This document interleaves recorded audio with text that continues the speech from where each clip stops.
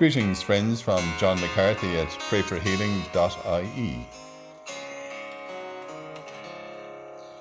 What a friend we have in Jesus, all our sins and griefs to bear. And what a privilege to carry everything to God in prayer. Today's reading is from the Psalms.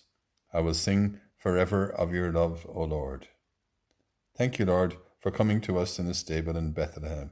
We rejoice in your birth. Grant us beauty and wisdom and love in our families and in our hearts this Christmas.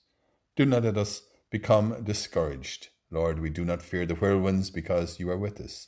Help us to enjoy this Christmas. As we lift up our hearts to you in thanksgiving, we say, Jesus, Mary, and Joseph, pray for us, as we say together and for one another. Hail Mary, full of grace, the Lord is with thee. Blessed art thou among women, and blessed is the fruit of thy womb, Jesus. Holy Mary, Mother of God, pray for us sinners now and at the hour of our death. Amen.